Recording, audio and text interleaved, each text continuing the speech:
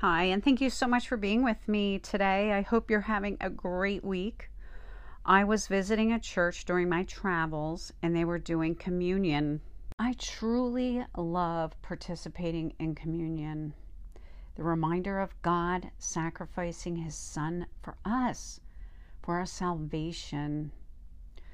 You'll usually hear a pastor read a passage in the Bible. I chose today 1 Corinthians 11:23-25.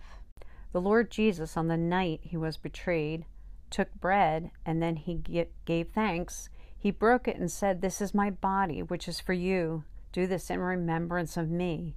In the same way, after supper, he took the cup, saying, "This cup is the new covenant in my blood. Do this whenever you drink it in remembrance of me." And at that time, we usually have a cracker or some type of bread and grape juice instead of wine.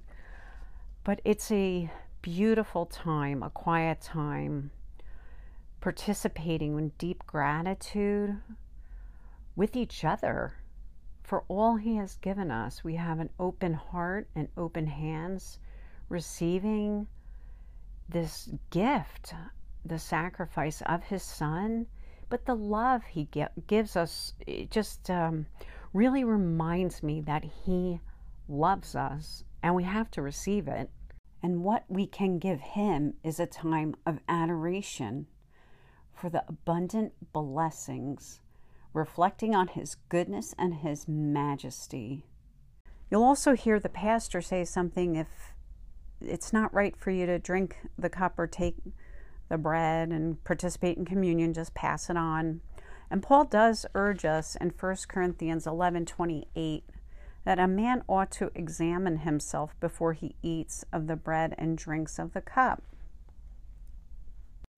And during that time of reflection, I think of the verse, Psalm 139:23 and 24. It says, "Search me, O God, and know my heart. Test me and know my anxious thoughts. See if there is any offensive way in me, and lead me to the way everlasting." So when we are accepting communion, our heads bowed, we want to make things right with the Lord, as Paul says. And that's a great verse to think of when you need to confront yourself before the Lord. I encourage you, if there is something that needs to be made right with someone, or a sin in your life, take care of it. What freedom there is to make amends, making a wrong right, forgiving someone, forgiving yourself. Put it on the table before the Lord. When it's taken care of, have your own communion with him. It's so beautiful and powerful, and a reminder that we are in a covenant relationship with him. He loves you and wants you to live in freedom.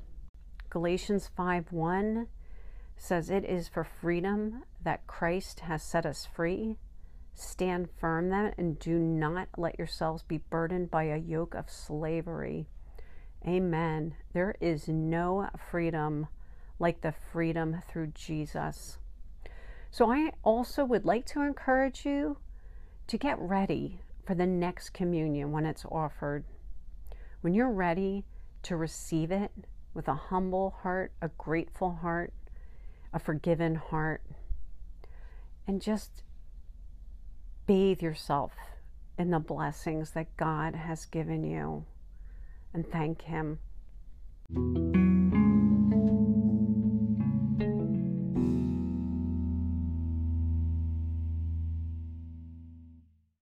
Thank you so much for joining me today and listening to what the Lord wants us to hear. There's so much out there, and I want to start incorporating worship music that would coordinate with what we're listening to. And I chose Sidewalk Prophets, Come to the Table. So the link will be in the notes, and hopefully it'll work. But if not, it's on YouTube. Sidewalk Prophets, Come to the Table. Thank you again. I pray for you. God bless you.